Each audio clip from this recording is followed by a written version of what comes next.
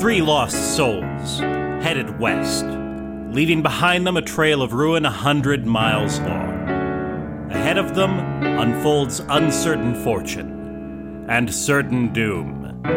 Driven by vengeance, driven by a hunger for justice and a desire for a better world, they charge into the very jaws of damnation and round perdition's teeth.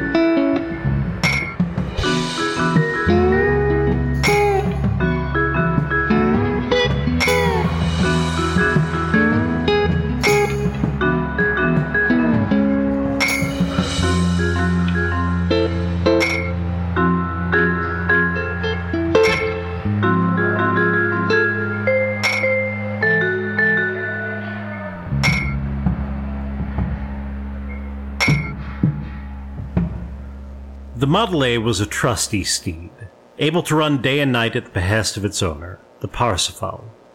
The Pure Fool's was the only hand it would suffer, the only will it would bend to.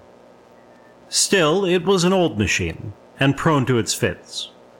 While it was as faithful as Bucephalus, it was as stubborn and finicky as Rocinante.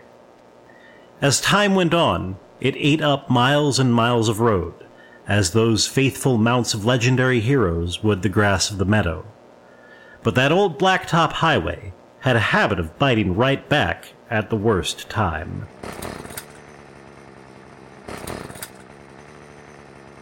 Mr. Seeger, you awake? Am now. Did you hear that? I do now. I gotta say, Mr. Seeger, I heard this old thing make a lot of noises, and I don't think this one sounds like something I can fix with a little elbow grease and spit. Would you be opposed to stopping for a short while? I saw a sign a ways back that said there was a town coming up. Why would I be opposed to that? Well, it seemed polite to ask is all. It's your car. Well, yeah, but it seemed like you might object to getting stalled out and stuck here. Don't worry about it. Bound to be a town up here somewhere, and I'd relish the chance to stretch my legs.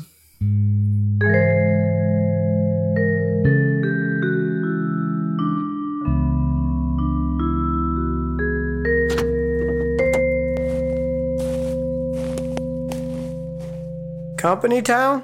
Thought you knew how to read, Wheat. Look over there.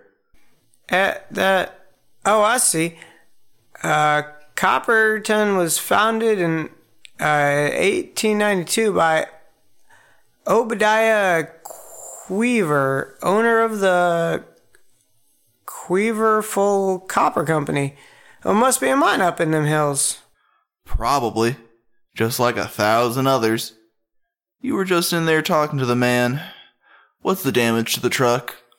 Well, going by the sound, I'd say it's nothing so bad as a blown radiator, though. It was running awful hot. Maybe got a leaky gasket or something. Or something? I thought you were a magician with this sort of thing. Look, I just checked to make sure it wasn't something huge that we couldn't get fixed. Going by the sound and how it was handling, I'd say it's something that could get bad, but we ain't there yet. So, how will it be to fix, you think? Well, it might be as much as $5. A 5 spot? For something that isn't a problem yet? Look, I'm following the 66, and the 66 goes up into the mountains. I'm not taking my truck up someplace where I might have to leave it. It's my livelihood, Mr. Seeger. Okay, fine. Let me see. Hell. What is it? Also, I'd appreciate... Goddamn Klansman got my wallet. You mean... I mean, we set my wallet on fire when we burned up those Klansmen to death. Tarnation? What'll we do then? This is bigger than tarnation, Wheat. We're up into actually cursing territory on this one. Shit? Yeah, shit is right.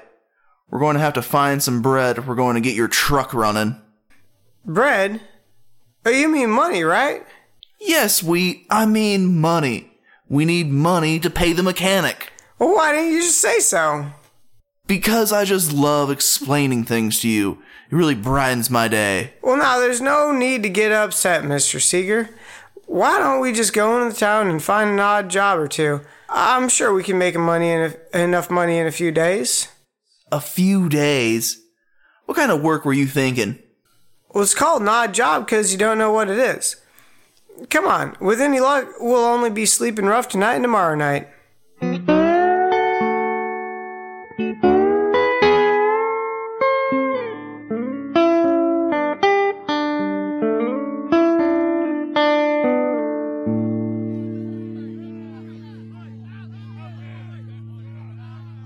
Seems like there must be a fair or something. There's a lot of people out for a Wednesday morning. Though I can't say as it looks like this town's seen anything like fun in a long time with all those boarded up stores. Look at their expressions, Everett. These folks aren't here for a fair. Well, what do you... Over there. Fellow Coppertonians, fellow workers, friends, we're here in the sight of God and man to demand our rights. For years now, the Quiverful Company has been exploiting us. Long hours, low pay, and no concern for our health or safety. No concern for our lives. Seems the company town's on strike. Sure does, Mr. Seeger. But we've reached out to others, people in a position to help us rectify our situation. Without further ado, let's welcome Ruth Doyle, all the way from Boston. My friends, my comrades, thank you for your warm welcome today. I have not been in Copperton long, and already I have seen things that moved my heart and angered the sense of justice all men ought to carry in their souls. But you already know these things. You know how you have been treated by the Queever family. I am here now not to lead you to victory, but to prepare you for battle. Ruth Doyle, all the way from Boston, continued in her talk. The miners were stirred up by her rhetoric, and Everett too found a rustle of feeling in his heart, in the sense of justice in his soul. Seeger, however, listened impassively.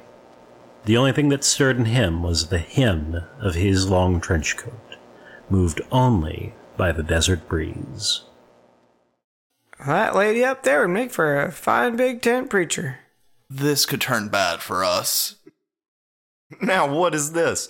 You fellas new in town? I guess you could say that, sir. Funny you should wind up here. Don't get a lot of newcomers, you know.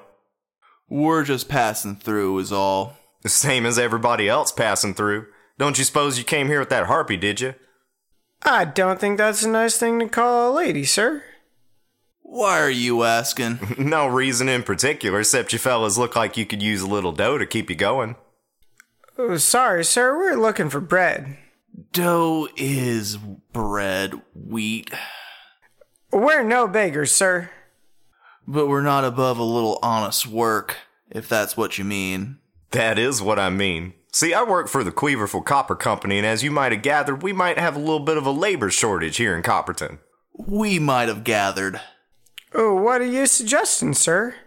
I mean, how'd you like to do a little work? Earn a little extra money? Maybe speed yourselves along your way? Not above it.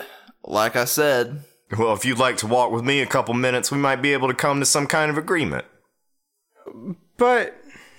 These agitators come through and they pass. Meantime, we're just trying to keep our mind open. We'll pay you reasonable, you know. Make it worth your time. Can't speak for my friend here, but I'm listening to your pitch. Got an offer for us? Come on this way and we'll talk about it. I don't know about this, Mr. Seeger. I'd like to see you buy a tank of gas with your not knowing about this. Can't be worse than anything else.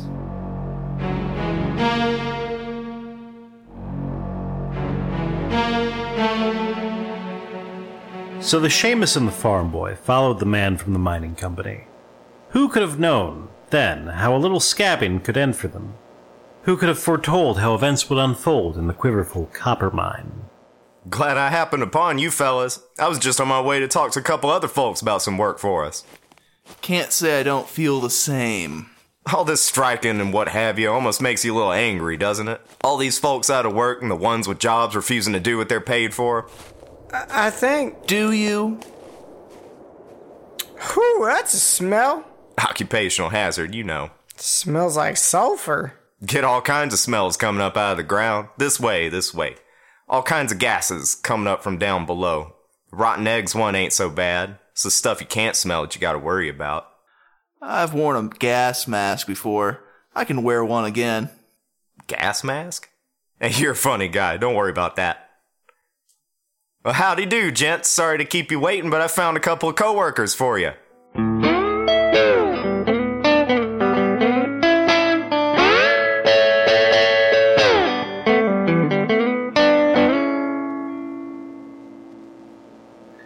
Our heroes found themselves among a group of rough men, dispossessed souls, traveling through or traveling to, hungry and desperate all. For who but the hungry and desperate would turn on their fellow workers? After a brief talk, all were given the barest means of extracting shining copper from the rocks, and a cup of weak, lukewarm coffee, promised money based on how much work they could do. They were dismissed to the dark bowels of the land. Even Everett, accustomed as he was to back-breaking labor, could not have predicted the dark, unstable terrain he now traversed, could not have foreseen the buckets of cold sweat that would pour from him in the still, uncaring air of the mine. When the men finally emerged, the sun had long since set, and the town was quiet. Too exhausted to care, they were guided by their new employer to a flophouse, where they were given some stew and a bed. And again the next day, from dawn to dusk, never seeing the sun overhead, toiling in the dark like the proud Americans they were. At the end of the third day of this labor, Saturday evening, a day of rest, they broke from their line, looking for more substantial fare than the same stew for the third night. Half delirious with hard labor, but with a few more dollars in their pockets, Seeger and Everett reeled through the town, aiming for the Seoul Hotel. The Presidential was anything but its interior was brightly lit, and the tantalizing smell of hot food and the muttering voices of workers joined in conspiracy drifted through its old-fashioned saloon doors. Shouldn't we see about the car? Listen, Wheat. You're a younger man than I am, and even I can see you're too pooped to drive. We got enough to stay the night here and a little left over. If you say so, Mr. Seeger. This, county still dry? No, sir. Murder. We'll have a couple whiskeys on the rocks. Kitchen still open? I got a grill out back. Good. A couple of, dinner? Sure thing, sir. Thanks, brother. I don't know if I can go back tomorrow, Mr. Seeger. Work too much for you, Wheat? I thought you'd be more than equal. It's not the work. It's hard, but there's been worse. It's that I feel dirty, and not 'cause of the dirt. That Boston dame speechifying got to you? Well, Mr. Seeger, I'd be lying if I said it didn't. And, you look around a little. She's just over there. See, Wheat, thing is, we don't know her from Adam. And while that wasn't pleasant, and we weren't paid enough, man's gotta earn $1 somehow. And then, when I heard about the deaths, I knew I had to come. Well, we're mighty glad you did. I'm glad to be able to help. But I'll tell you, it won't be easy. Back in Minneapolis, it took months, and there was still only so much they could win, and at great cost. And that's no company town like this. There were people who weren't involved directly who could help. Deaths? You hear her, Mr. Seeger? Not our deaths, Everett, and not our concern. We work a couple more days and split. Leave them to their striking. I don't know how I feel about that. If you mean to say you feel bad about it, just out and out say it. We're not bound together by anything more than honor and a couple of dead clansmen. And did I hear right? They just left the bodies under the shale without any kind of burial? And the widows? It wasn't always like this. Used to be we were given a fair shake, but it's changed. Widows and children left higher and drier in the desert, Miss Doyle. They let the men fall in place after hours and hours of work. They just kept driving them till they dropped like animals. But anyone who tells the manager about seeing a man in a black doocy is promised a crisp $20 bill. Why would that be? I don't know. I think they're waiting for someone, working us to death while looking for this man in black. Maybe he bought him out, maybe Queever ain't the owner anymore and it's just being done in his name. I don't know. Did you hear that, Mr. Seeger? I'm ready to pretend like I didn't. Well, I'm not. Miss Doyle, do you mind if I join? That depends, doesn't it? On what? Are you ready to take up arms? To sacrifice yourself so that all may live in greater harmony? Well, Miss Doyle, I was raised to be a good Christian, and the way I see it, that's right there in the manual. Sorry my friend interrupted you, miss. He'll be coming back to the bar with me. There's nothing to apologize for. Well, miss, I reckon there is. See, we're just traveling through, and we needed some money, and I figured they were playing nice with us, but I don't like the way this Queever fool does his business. And what I heard you saying just now, is that true? They just left him down there in the mine, didn't even bury him? You were scabbing? I've seen the empty space by the poor widow's arm where her husband used to be, and the undug land where the bodies should be laid. If you went back there tomorrow, you'd find skeletons and rotted corpses sticking out of the tunnels soon enough. There's skeletons and rotted corpses in every hole in the ground on this green earth, lady. But this earth is red with the blood of the working man. And you're talking a good game, but I can see your heart's not in a word you're saying. You calling me disingenuous? I'm calling you unsure. I'm mighty sorry for the scabbing. I didn't know that's what that was. We don't have too many strikes back on the farm where it's just you and your ma. No, I don't suppose you do. I'll just be taking him back to the bar. Think our food might be ready soon. I'm sorry, Mr. Seeger, but I reckon I'll be staying right here. Miss Doyle, you sure about letting this scab sit in? I'm sure enough. These two don't seem like normal scabs. They're desperate, not fooled. Jesus H. Christ. Mr. Seeger? Jiminy Christmas, then. Can't win for losing around here. It occurs to me, they trust you now, more or less? Haven't given them a reason not to. Other than talking to you. Oh, perfect. Now. So the scabs broke bread with the union organizer. Everett clung on her every word, and though Seeger would never have admitted it, he too found her words compelling, and the miners' complaints more than sufficient. Our heroes needed the money, but both were moved to put morals before their need for cold hard currency. They sat awake talking into the small hours of the morning, and before the first desert birds began to wail, they had a plan mapped out.